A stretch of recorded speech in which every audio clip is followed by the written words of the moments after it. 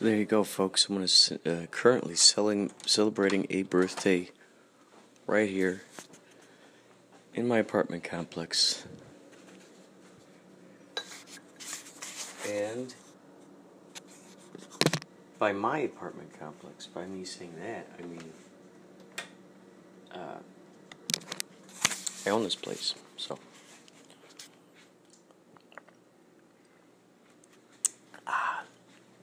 each month I pay rent. I pay to myself. That's just the best way. That's what they call passive income stream. Inspirata Projecto, what up, Northside Radio, Greenville, BC. I have a special call for you guys today, coming straight up from Heaven's Gates. I am your host, The Truth, aka Ron Samper, and this is B.I.G. Yeah. Motivated me, have to keep moving, have to keep strong. What's wrong? People time is every other day. Hurts loving someone knowing nothing, never coming back again. Stress, then I hate this pain. Makes people change through stupid things. Money's fuck, cause it causes all the change. It comes to offer, ratting out the fact that the public attack. Stone him, get him attacked for what? Yeah, the lack of rap, my 16th real shit, compliments. So what, you wanna be a rapper? Gotta be careful, cause rapper might rap you, cut you in half, split you in two. You don't got 8 bars or a hook, nice screw. Sorry people, I got bad.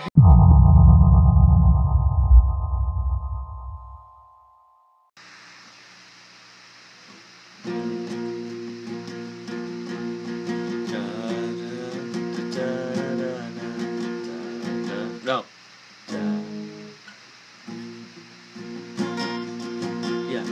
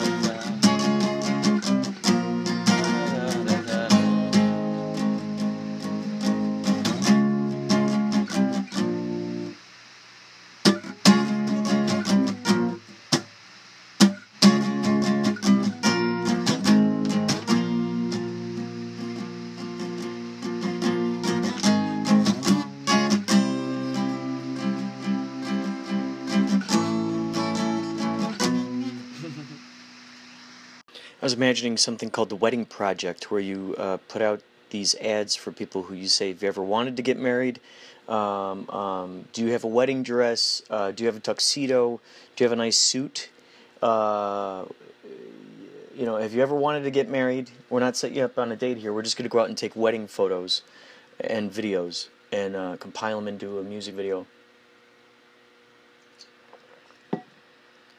So, yeah,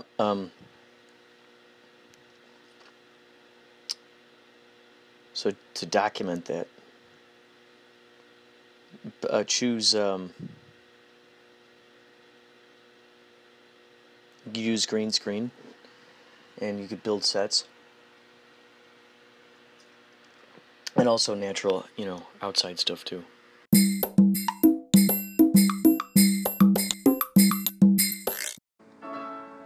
You're listening to Inspirato Projecto. Thank you so much, Northside Radio, for channeling the spirit of Biggie. Also, thank you, man, behind the machine, for that awesome promo. Next up here is a song that I sang on. I played the guitar, I sang on it, and so did Lawrence August and Skyco Tavis. I had this idea for a song, and I was hanging out with Lawrence, and at the time Skyco lived right down the street. Master violinist, great director, awesome writer, just a great kind-hearted soul, and magical cosmic fella. And so we went over there, and he just kind of laid down a drum beat, and I said, oh, you know what? I have this riff I've been playing with, and I got little bits of these lyrics here. And it's called Each One Village. And Lawrence had this idea of, this was years ago. He said, man, that'd be so great if we could go around to Burning Man and distribute copies of the song, and so then it ends up playing, people are playing it all over Burning Man. Because it's kind of this idea of creating a utopian society. So, hold on to your hats. If you got headphones, plug them in. Might be loud, but there are a lot of little nuances in there. Fun lyrics, too. All right. Here we go. 5, 4, 3, 2, 1.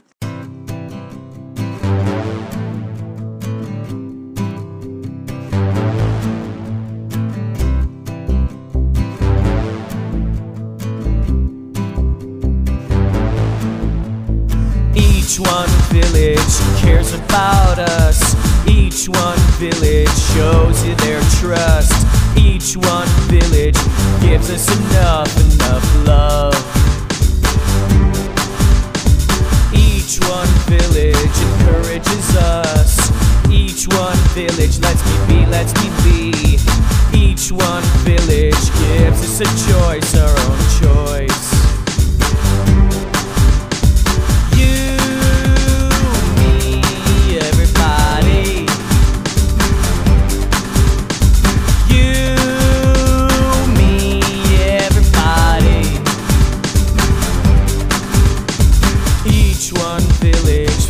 Up above, each one village fits like a glove.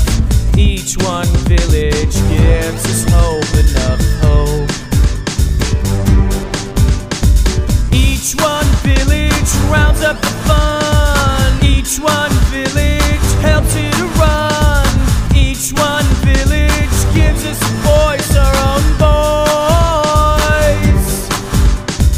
You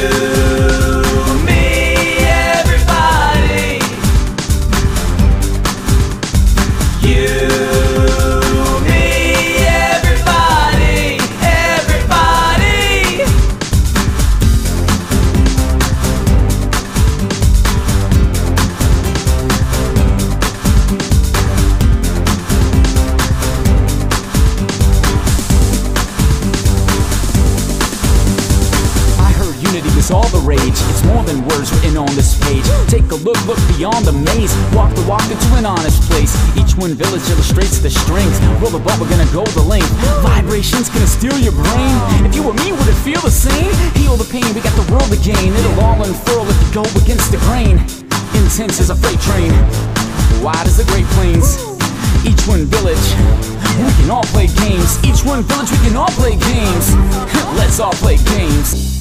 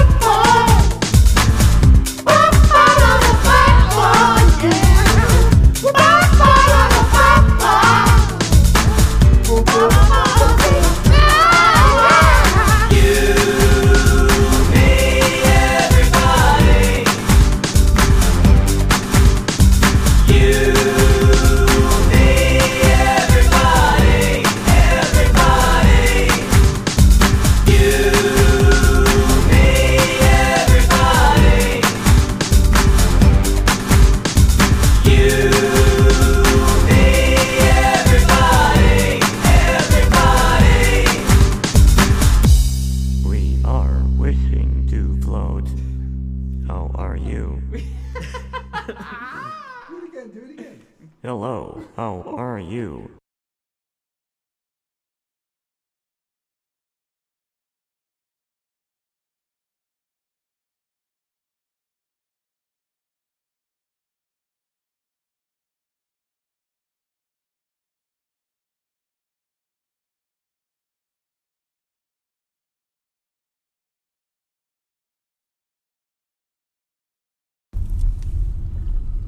Kurt, it's Corey again. I forgot to add one last thing. Hey, thanks for the theme song.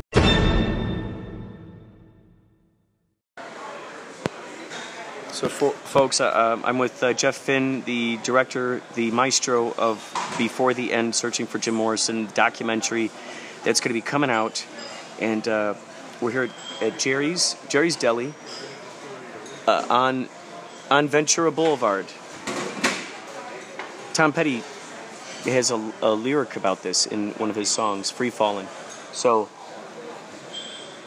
you know the street's famous if it's in a song by Tom Petty. So, we're gonna just ask him a couple of questions about the process of putting this thing together, how soon we can imagine this coming out, and all that razzmatazz. So, all right. So, how long would you say that you've been? How long would you say you've been working on the movie? I think at this point, 26 years. 26 years. Yeah, 26 years. What was the first piece that you started with? What was the very first interview, inkling piece of investigation that you did? What started? Well, first of all, thank you for having me on. I know we are dear old friends at this point in the game. I always appreciate you having me on Inspirato. Either version, terrestrial or podcast. Oh, yes. So yeah, and I was joking obviously about the 26 years. It's only been 6 years, ladies and gentlemen. But beyond that, I first started looking into Jim's life in the fall of 1985. So I was 18 years old. So how long is that? My God, that's a long time. So in one form or another, I have been working on what has now germinated into the documentary since 1985, here and there. But as far as full-time work on the film itself, the last 6 years. It's been 6 years as of this past month, July. And to answer that question, the very first sort of official move I made in terms of diving in was 6 years ago right now, actually. It was August of 2012. It was about a month after I'd made the decision to make the film. And I was fortunate enough to meet with Mary Werbelow, who was Jim's, some say the love of his life, his college-era girlfriend. He met in Florida. And later she followed him out to Los Angeles. So she technically did not end up in the film because of her shyness and some other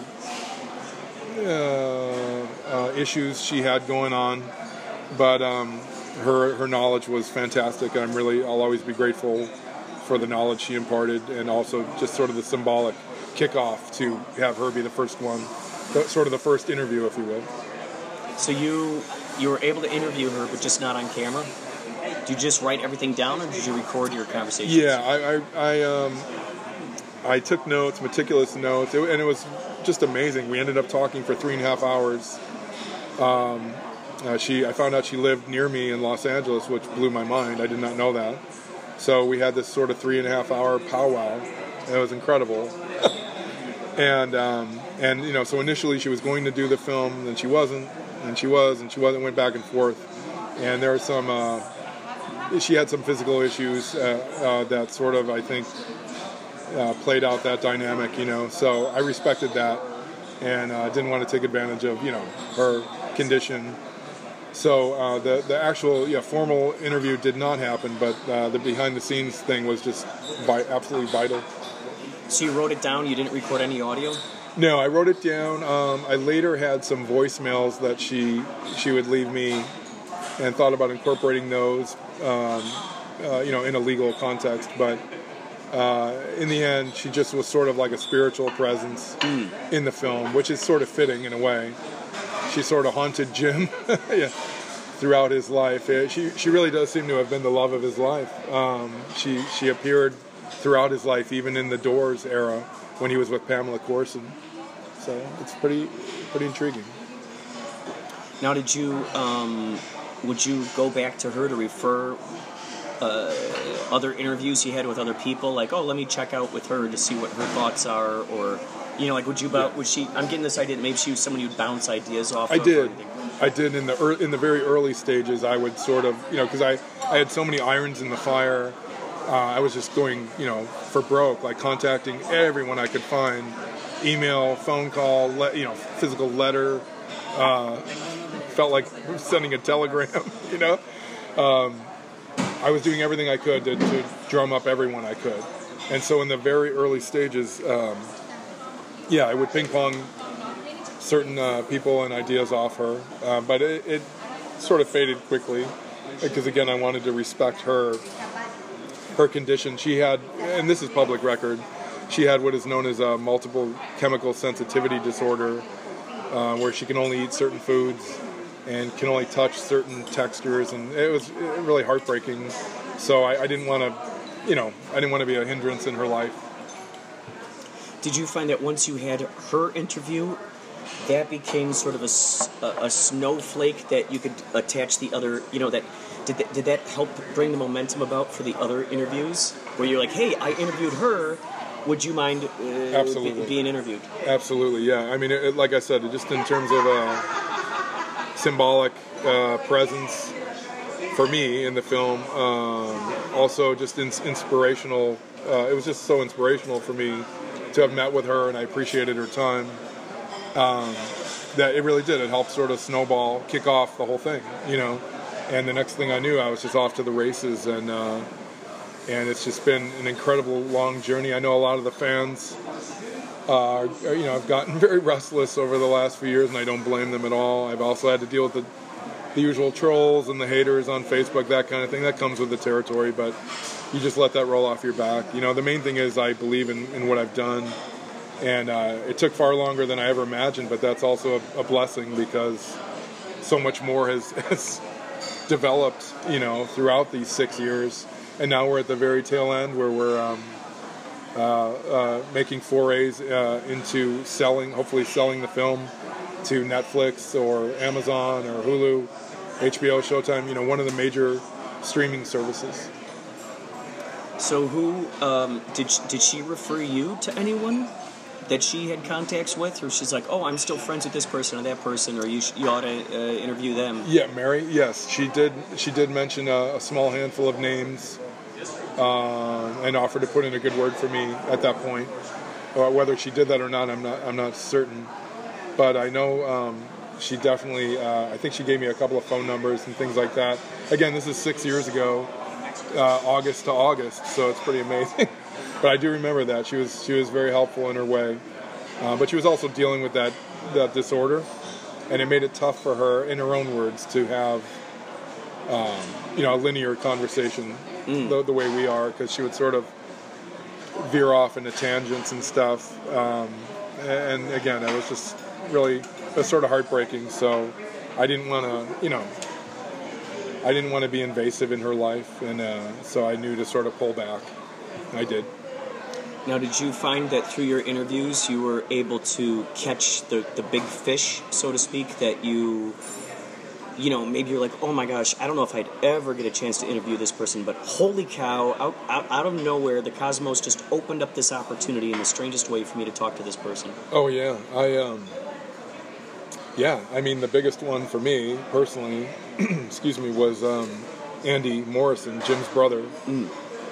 He very kindly, it took me a long time to get to him, to find him, and then sort of earn his trust. It took months and months, actually. But I eventually did meet with him and interview him in his home, and we really hit it off. And he said, yours is the first documentary I've ever done an interview for, and it's the only one I'll ever do. I still don't know why. But I was So cool. Very flattered and very grateful for that. I mean, it was an exclusive.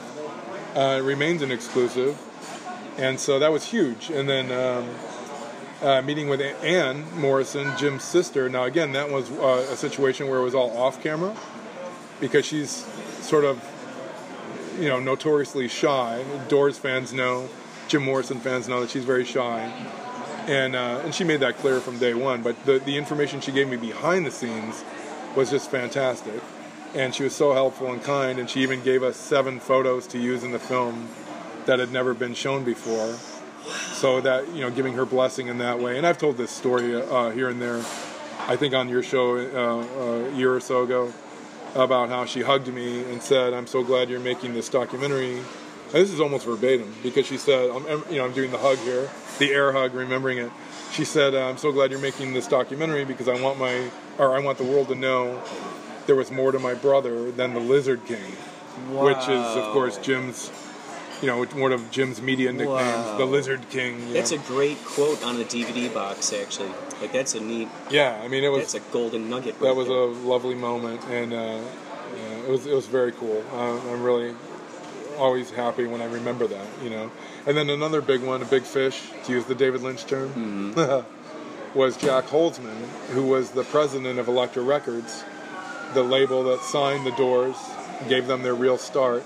And Elektra went on to be this huge label through the years that signed everyone from The Cure to the Pixies to, I mean, a million bands, a million artists.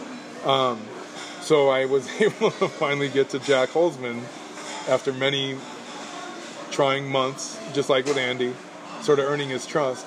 But I always love the story because it's absolutely true.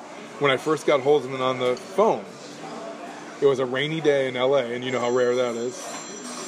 Oh, it's great. You got him on the phone. There's the ring. There's a symbolic phone. Dude, I love it. I love it. It's like we have an engineer here doing the... That's right. Oh my God, that was great. So I get him on the phone, and I get about eight seconds or so into my spiel about who I am, why I'm calling. And I distinctly remember saying, "I'm not a telemarketer, so please don't hang up." And he just cut me off, and he goes, I can't do it very loud because we're in a restaurant here, but he cut me off and said, Who is this? Who are you? And I said, well, I was just trying to explain that to you before you cut me off. And I said, did I catch you on a bad day? And he just started in on me. He's like, you young guys think you can just contact anyone. So things did not start off well. And then later he sort of calmed down. You young guys. And yeah, and I'm not young, so that was kind of ironic. But anyway, he's like, in his early 80s, so he was sort of this curmudgeon, which I found endearing. And so, he calmed down to the point that I was able to sort of re-explain who I was, and then he was great. And he apologized for, being all grumpy, and we ended up doing a great interview. Well, it sounds like he's just used to getting, his phone is just ringing off the hook from people who want to talk to him about Jim Morrison. He said that at one point, yeah. He said, can you imagine, I mean, he's just contacted, constantly by people, every form of media from all around the world. This is part of the enduring legacy of Jim, is people want to know about him. There's a mystery element there in terms of what his motivations were for living, allegedly dying. I love that, allegedly dying. I like for that. everything he did with the Doors and beyond. And that's what I try to show in my film. It's just, who was this guy for real? Mm-hmm. Like, beyond the Lizard King, which he coined himself, beyond Mr. Mojo Rising, which he coined himself, beyond his media image, the Young Lion, the Rock God, beyond all that stuff with the Doors, what was this guy really about, and why? And going back to the day he was born, his formative years are always glossed over in favor of the sex, drugs, and rock and roll. It's like, let's get to the dirty stuff. They found him floating in a river in a bread basket. Saturated in his own urine. Look, there he is. We shall name him Jim. There's our new baby. So they soaked in his own urine. We called him Urine Jim. We loved him just the same. I'm sorry, what was So you it? went back to the early days. You learned about his upbringing and maybe possibly the motivations that led him to be the prankster, so to speak. Yeah. He, I mean, Jim is a notorious, for those who are hardcore fans, they know the drill. They know that Jim was a massive button pusher, envelope pusher, whatever you want to say. I mean, he was out there at a pivotal time in history, human history, walking that knife edge. But there was way more to him than just that. There was a very kind side to him, prankster side, a rebellious side. I mean, we're all made up of different components. It's just a lot of us aren't playing those components out in the public spotlight the way he did. So, yeah, I really try to get to the core essence of what were his motivations. Why? Whenever, and just on the most basic surface level, the low-hanging fruit. Like at the height of the late 60s, when everyone was singing about incense and peppermints and free love and hippie stuff, why was Jim singing about fucking his mother and killing his father and breaking on through to the other side? Why were the Doors sort of, along with the Velvet Underground, one of the very few dark bands that later sort of gave spawn to, what we know as punk rock or gothic rock? Why was this guy wearing black leather when everyone else was wearing tie-dye, day-glow fluorescent clothes? So it's fascinating to go down those rabbit holes. So, I can't remember if this is something you told me or if I read it in the book you gave me, No One Here Gets Out Alive. Yes. That his character, the Lizard King, in a sense he was playing a character of like a cowboy villain.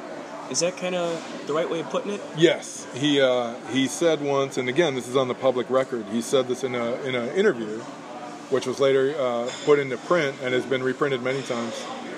He basically said that the Lizard King, which is a phrase taken from a long poem that he did called "Celebration of the Lizard," which later had been extracted to produce more of like a, for lack of a better term, a pop song called "Not to Touch the Earth," a rock song.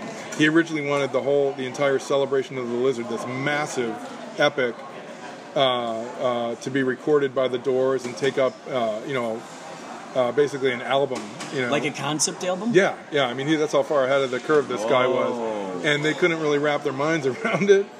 And so in the end, he had to sort of, they tossed him this little door prize, no pun intended. Well, how about if we just make a 4-minute song out of it? And that infamous line, "I am the Lizard King, I can do anything," comes from that.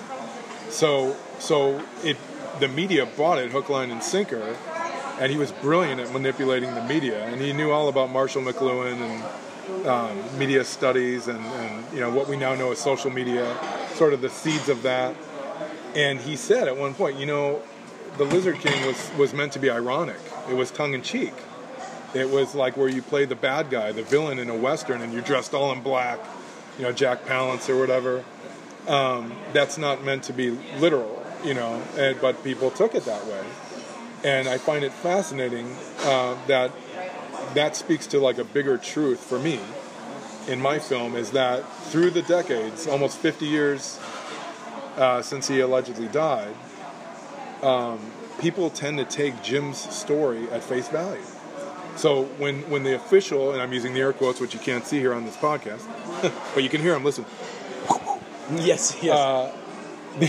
When the official story is regurgitated throughout time, as it has been, in books, magazines, movies, documentaries, you name it, people just buy it. They take it. They're like, "Oh, you mean he died on July 3rd, 1971 of a heart attack from too much booze?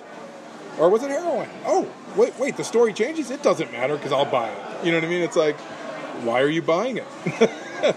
I think you're buying it because it's convenient. Yeah. Because and I don't blame you. I'm not judging. It's a TV dinner. It's already packaged to their Exactly. It's a ready-made. And I'm not judging there because we all do it. Yeah. It's like, but it takes real work. It takes some effort to peel back those onion layers and look a little deeper.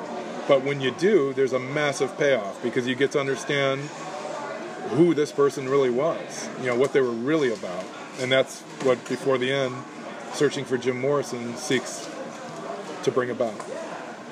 What's interesting is that, we as individuals are never actually truly the exact same person around every other human out there in the world. So no matter how much we try to cling to a specific identity, we're actually a bazillions of identities to all kinds of people.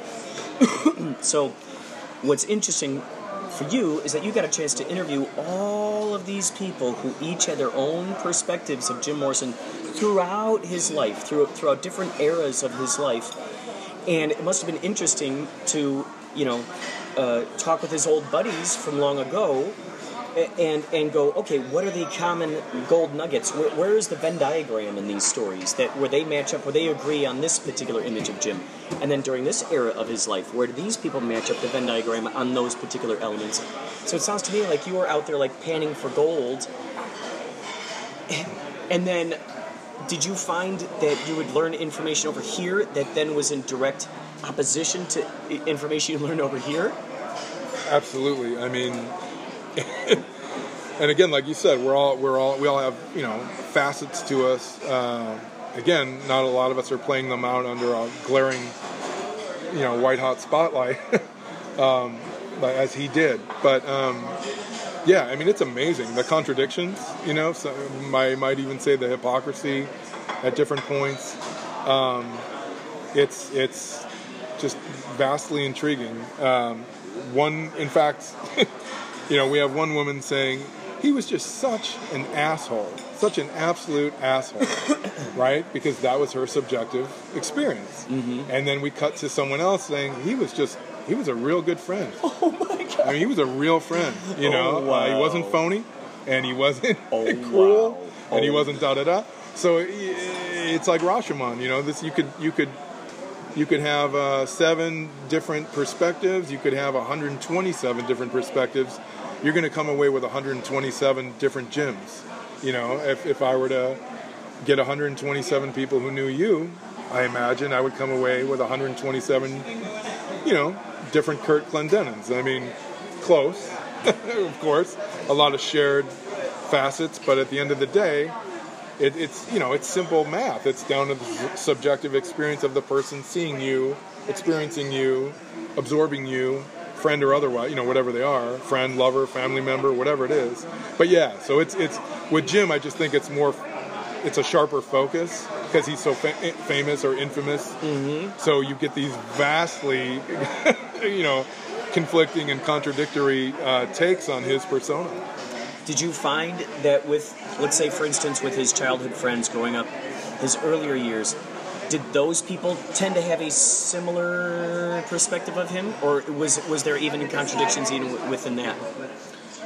Yeah, you could sense a theme starting there, that even in the early, the nascent days, if you will, his true formative years, it had begun in that the button pusher was emerging, testing the bounds of reality, as he said himself, questioning authority. I mean, that was starting. So yeah, where one person would say, here's an actual instance from the film I just remembered. One woman told a lovely story, and this, forgive me, I think this would be in the outtakes, maybe in the special features. But one woman told a lovely story, which had been told on the record before, but it was great to have her say it, seeing her say it, as opposed to print. It had only been printed in the past. And she told this wonderful story about him foregoing a big party over a weekend, or parties, I think, down in Florida during the college era, to help her write a term paper. And he's just pulling like footnotes out of his ass because he was brilliant. I mean, and it was all legit. Like, his knowledge is just vast. And that's another thing that's often overlooked because people want to think of him as just a stoned out, zoned out rock zombie or whatever. It's I don't know. So he literally just forfeited his entire weekend to help. And she was a platonic friend, I might add. This beautiful woman. So it's not like he had, I don't know, or who knows what his motivations were, but he kindly helped her with this term paper, which she got an A on, I believe. Conversely, another guy who knew him around the same time said he was an amoral dude who didn't give a fuck about what he was doing, what he had done, what he was gonna do. He basically did whatever the hell he wanted, and screw you and what you thought about it. You know what I mean? So here you go. It's like, boom, two different polar opposite interpretations of Jim Morrison. Wow. It's interesting too because those comments say, if we look at it through the mirror aspect, those comments by each one of those people says a heck of a lot more about them than it does about Jim, actually. Because these people are revealing their inhibitions, they're revealing their limited perspectives, they're revealing, or their open perspectives. Because the people that we're hanging out with contain certain reflections of ourselves that we like of ourselves, that we like hanging around with, And if there are things that we point out that we don't like about him, well, that also says we're basically pointing out the things we don't like about ourselves inside. So that guy who's saying, oh, he just did whatever he wanted, he was such a jerk. I bet if we were to analyze that guy and look at his life, we might see that he actually acts that way towards people, And he saw that peace within Jim and is like, oh, what's that guy doing, There's a great irony at play there. I mean, it's always sort of under the surface, But yeah, I do think, for better or worse, in terms of these people's subjective experiences, I think one really just basically cool aspect of the film is, like any, well, not any documentary, but certain documentaries where they really delve into the friends, the colleagues, co-workers, family, lovers, the full spectrum of people who knew a subject. I think it's really amazing that the film will end up functioning as a documentary about all of them. You know what I mean? Like, not this film isn't just about Jim Morrison. It's about Jim and all these people he knew or cared about or loved or had sex with or whatever it is. And there's a great moment in the film where one of his college roommates from UCLA talks about just that very thing, about, hey, you know what? This film's about us too. And for me, that was not lost on me in the very early days of gearing up to make the movie. I thought, you know what? I'm finally going to give a voice to these people who were a huge part of his orbit, and people we've only seen their names referenced in print in No One Here Gets Out Alive or any of the various biographies, and those were great contributions too. But there were, it's a quote in a book. Whereas now you get to see, oh wait, this is the person who said that? This is Philip Olino, the guy he went to UCLA with, that he did mushrooms and peyote with out in Joshua Tree in the desert. Wow, we get to see that guy for the first time ever? Boom, there you go. Oh my God. And again, not to say there haven't been other documentaries that have shown some people here and there, but this one, I mean, I went deep. I interviewed nearly, I think, 130 people on camera.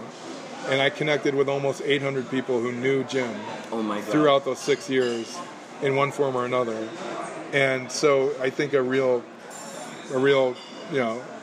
highly razor-focused picture emerges, in the end. And yet, he's still a mystery. There are so many things about this guy, like a true enigma, little bubbles of mystery that will never be popped unless he were to pop them himself. Mm-hmm. Shall we say? Wow. So, it'd be so interesting. Oh, not yet. I just saw the book down. God, it's so intriguing to see how all the different... Are you sure? Yeah, let's read this. We're paying a bill right now in this podcast. So with all the footage that you have, it would be so interesting. So you guys fill this out first? Are you splitting? Oh, yes, please. Thank you.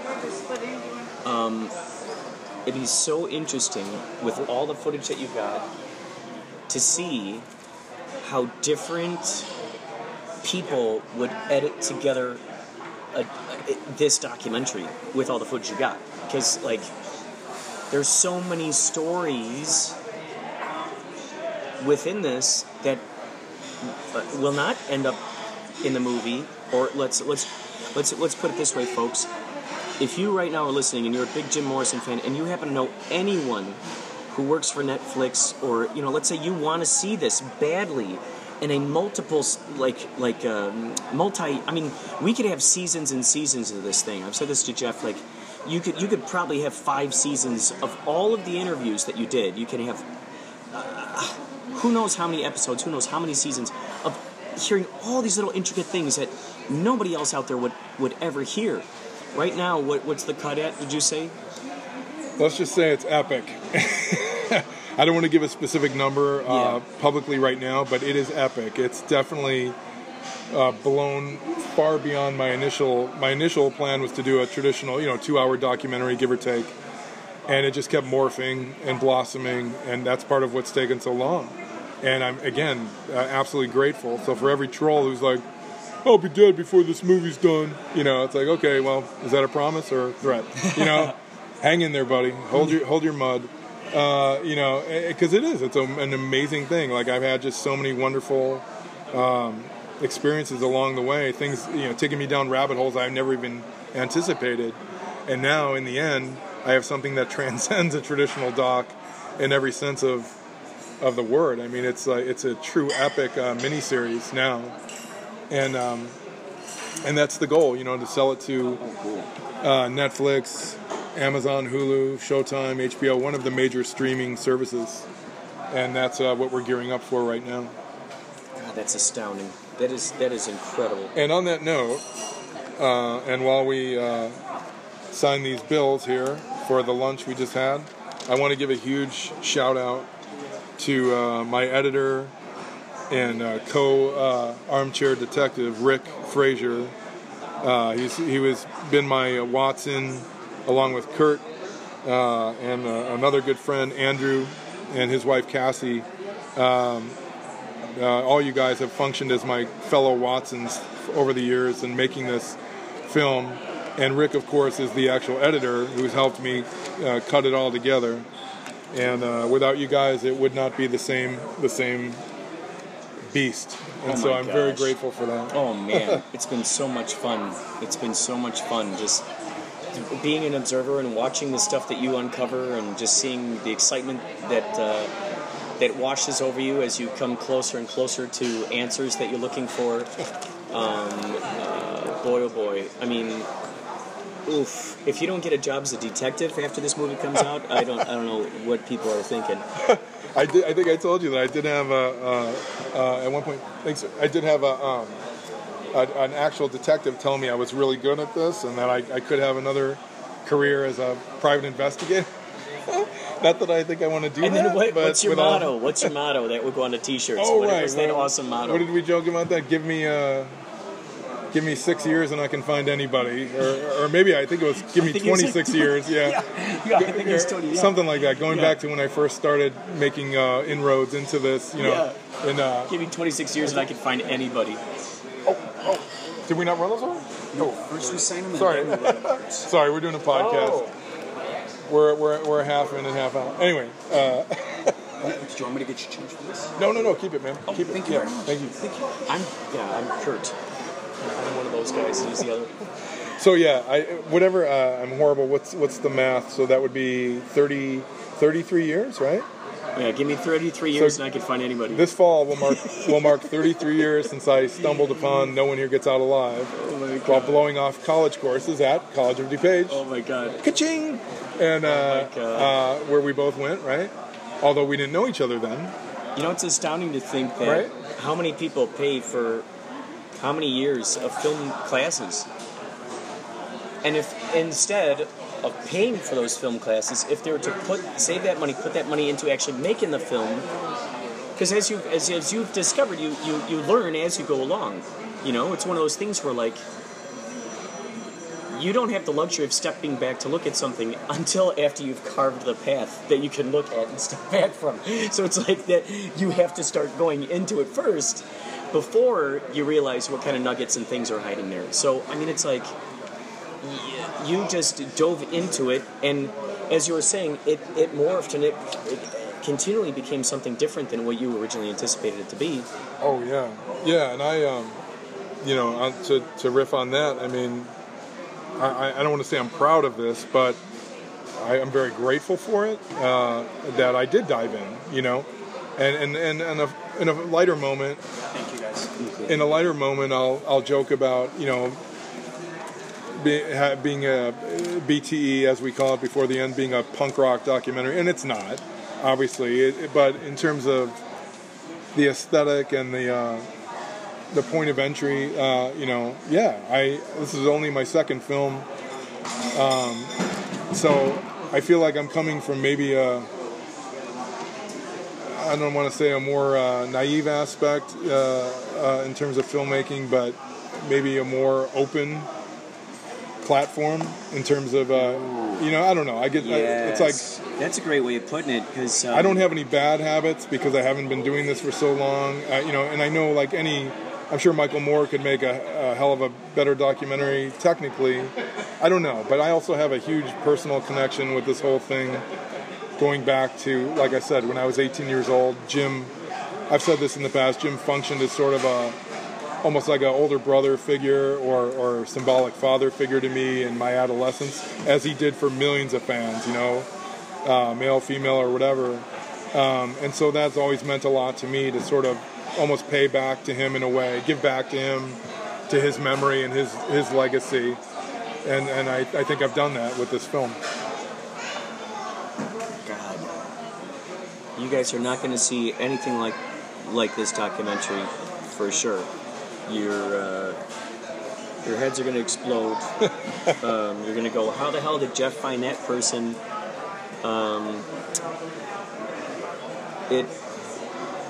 It takes that diligence of really truly following your calling, and just like Jeff was saying, not necessarily knowing any better, like, oh, I didn't know any better, so I kind of went this direction. I think, like, I worked with a guy named Gary Graver one time. Gary Graver was really good friends with Orson Welles, not during the time of Citizen Kane, but after that, in later years, he was really good friends with Orson Welles. And I worked on a couple of short films with him, and he would rent out his truck with all this equipment and stuff. And there were a couple of film students on the set. And Gary Graver was always saying, oh, I hate film students. I hate these film students. Because the thing is that it's not the film students' fault. They're going onto a set after being taught specific formulas, specific jargon, specific technical things in a classroom. So then when they get out there into the world and they're working with someone like Gary Graver, who just has figured, he can eyeball stuff. He's got stuff figured out. These kids then come in and then they're questioning him. And they're going, well, aren't we supposed to do this, or shouldn't we do that, or shouldn't we light this more, or da-da-da-da-da-da-da. And it was kind of getting in his way. It's like, let me just do my thing here. And I think, had you gone to film school and learned all that technical stuff, that could have actually hindered you from moving forward with just following your instincts, because you would have been mentally double-checking with this information that you learned, to be like, oh, is this something that the professionals do? Oh, is this something that's considered okay in the industry? You were just like, okay, we're kicking down this door, or we're knocking on this window, or we're crawling through this crawl space. You just found your way in there, which was just brilliant. Well, in a weird way, and I appreciate that so much. In a weird way, it's a lot. I guess it's analogous to Jim, because Jim is often cited as this progenitor of punk rock, like Iggy Pop. Iggy Pop said, I saw Jim Morrison singing in Michigan in the fall of 1967, and I was like, I want to do that. I'm going to do that. Dude. So he gave up being a drummer to try to become a vocalist, lead singer. And there you have it. Talk about diving in, and that guy is considered, right, the father of punk. So maybe that makes Jim the godfather of punk. I don't know. But at any rate, that was not lost on me. It was sort of a tip of the hat to Jim of like, hey, Jim just dove into being a singer and a poet, and had no formal training. Well, I'm diving into being a documentary filmmaker, and I'm not out to win any awards. It's not about that. Like Rick and I, my editor, I gave a shout out to earlier. He and I recently said, we were talking about some of the products that have come down the pike over the decades, and I said, I'd rather put out a product that has some rough edges and know that it speaks to the truth. Yeah. Than put out some super slick corporate professional product that just regurgitates the same myths, lies, and bullshit. And that's BTE in a nutshell for me. Before the end, Searching for Jim Morrison is trying to break on through, shall we say, all the bullshit and just get to the core of what's real about Jim Morrison. So now the good news, folks, if you'd like to check out some of other Jeff's work, he does have a documentary called Strange Septembers. To those of you who love unidentified flying objects and really intriguing stories that are supernatural in nature and cause you to think. You were able to get Darth Vader into your movie, weren't you? Yeah, I was fortunate enough to interview our Lord Vader, James Earl Jones, because James Earl Jones in 1975 had played Barney Hill, a guy who was the husband component of a husband and wife team, as it were, Betty and Barney Hill, who had an infamous UFO sighting in the early 1960s. So somehow I was able to corral that together for my film, which is called Strange Septembers, the Hill Abduction, and the Exeter Encounter. It's actually about two cases, the Betty and Barney Hill case and what is known as the incident at Exeter. Both cases took place in the 60s in New Hampshire, in the United States. And as we were joking earlier, sort of half joking there about the DIY filmmaking, Strange Septembers, I'll just put it right out there, that film was originally just a labor of love. I was going to upload to YouTube, and at some point a production company came on board, and the film sort of took a sharp right turn and veered into, a quote-unquote professional release. So I believe the story is amazing, and the interviews are fantastic. The sound is less than stellar, because it wasn't shot with, equipment for a major release. But the heart of it is there, and that was a great springboard into filmmaking for me. I learned so much cutting my teeth on that film, and I'll always be grateful for it. It's sort of my firstborn, my first baby. And yeah, so Strange Septembers, the Hill Abduction, and the Exeter Encounter, available on Vimeo now. What was the first domino that fell for that got your interest in doing one of those two stories or both? Well, I guess I should back up for a sec. When I was growing up in Downers Grove, Illinois, a suburb of Chicago, by the time I'd absorbed the book about Jim, when I was attending the College of DuPage, I was getting vastly interested in documentary filmmaking. But at the time, I don't know what veered me down that way. I guess it was the age of MTV and the real slick MTV videos and stuff.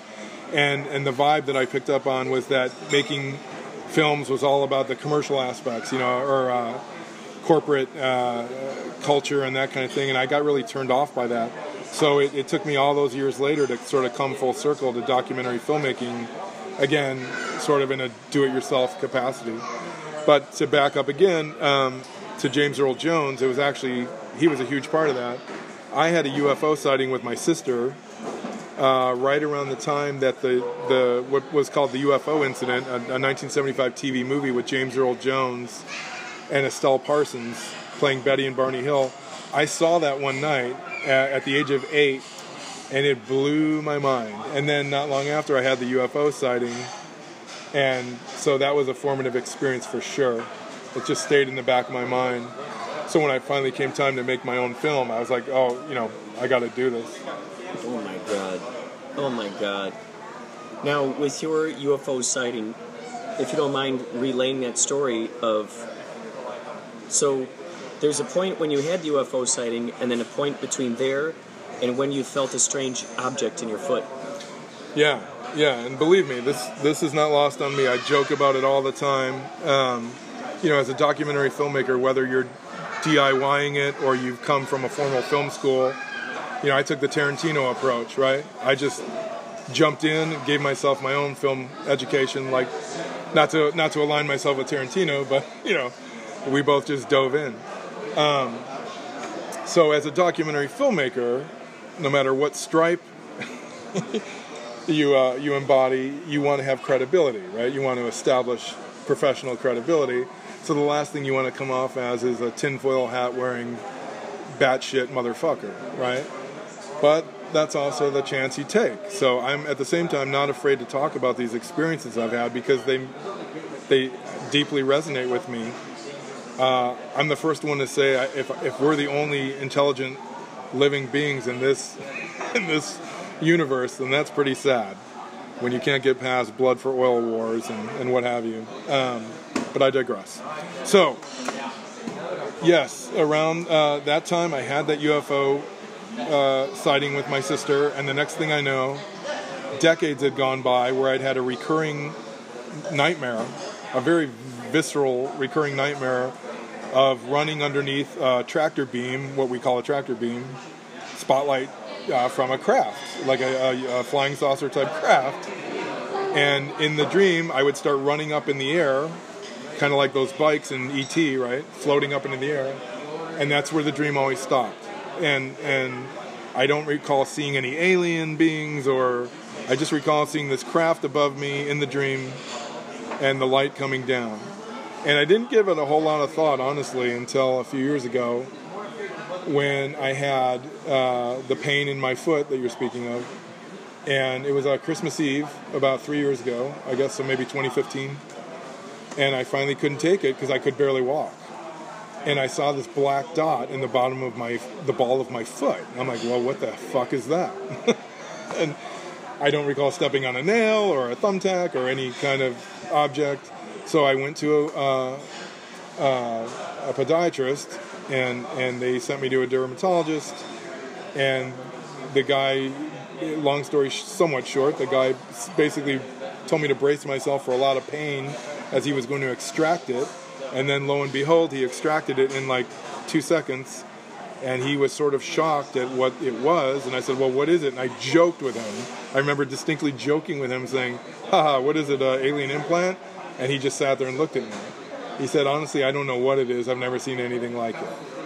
And that was that. Now, the crazy thing is, it was after that was removed on that Christmas Eve that I then no longer can recount having that recurring nightmare. So it seems to me that the nightmare stopped. And as I said this on Coast to Coast, when I appeared on Coast to Coast about a year or so ago, I don't think I'm particularly worthy of study by an alien consciousness, if that's what happened. I think if that is what happened, and who the hell knows, but if it is, I think they just pick people at random the way we pick random marine life. We'll tag a dolphin, right, and study that dolphin for years to learn more about it. And it makes sense. But again, I have no idea if that's what happened to me or not. But the cool thing for me is I remain open to it. Because who knows? Who can prove it? Who can definitively prove, oh, there's no aliens? I think that's just ignorance and narcissism talking shit. I don't know. But nevertheless, it was a fascinating experience. And I apologize for rambling so long about it. The good news is, too, you held on to it and you showed it to me. That yes. Was awesome that you held on to it. Yes, and now it's in a deep vault in the Swiss Alps where no one will ever find it. That's right. Because I've heard too many stories like Dr. Lear, right? Roger Lear? Who would study alien implants or alleged alien implants, and then, oh my goodness, we misplaced that sample, or the sample was misplaced by someone else. And I didn't want to go down that road, so I haven't. But there it is. There it is. Check it out when you can, folks. Strange Septembers. It's also narrated, isn't it narrated by RoboCop? Yes. I like to dial them all in. Darth Vader, RoboCop, get them all in the mix at the same time. It's, amazingly, the finished cut was narrated by Peter Weller, who played, of course, famously RoboCop, and I might add, he played William Burroughs.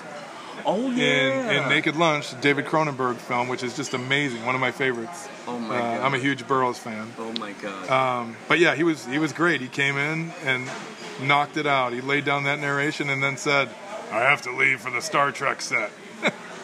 he took off to the Paramount lot and where they were shooting at that time, the new Star Trek film. Oh my God, how awesome is that? He did the narration for a movie about UFOs, and then there he goes. He goes off to Star Trek. Yeah, that was sort of apropos, I guess. But yeah, Strange Septembers, the Hill Abduction, and the Exeter Encounter. It's a interesting little, dare we say, DIY documentary about two giant UFO cases. I think that was my tagline. One small documentary, two giant UFO cases. So check it out. I appreciate it. Here you go, ladies and gentlemen. Jeff Finn. His movie Before the End, Searching for Jim Morrison, swimming to a theater, possibly, we'd like to believe, near you.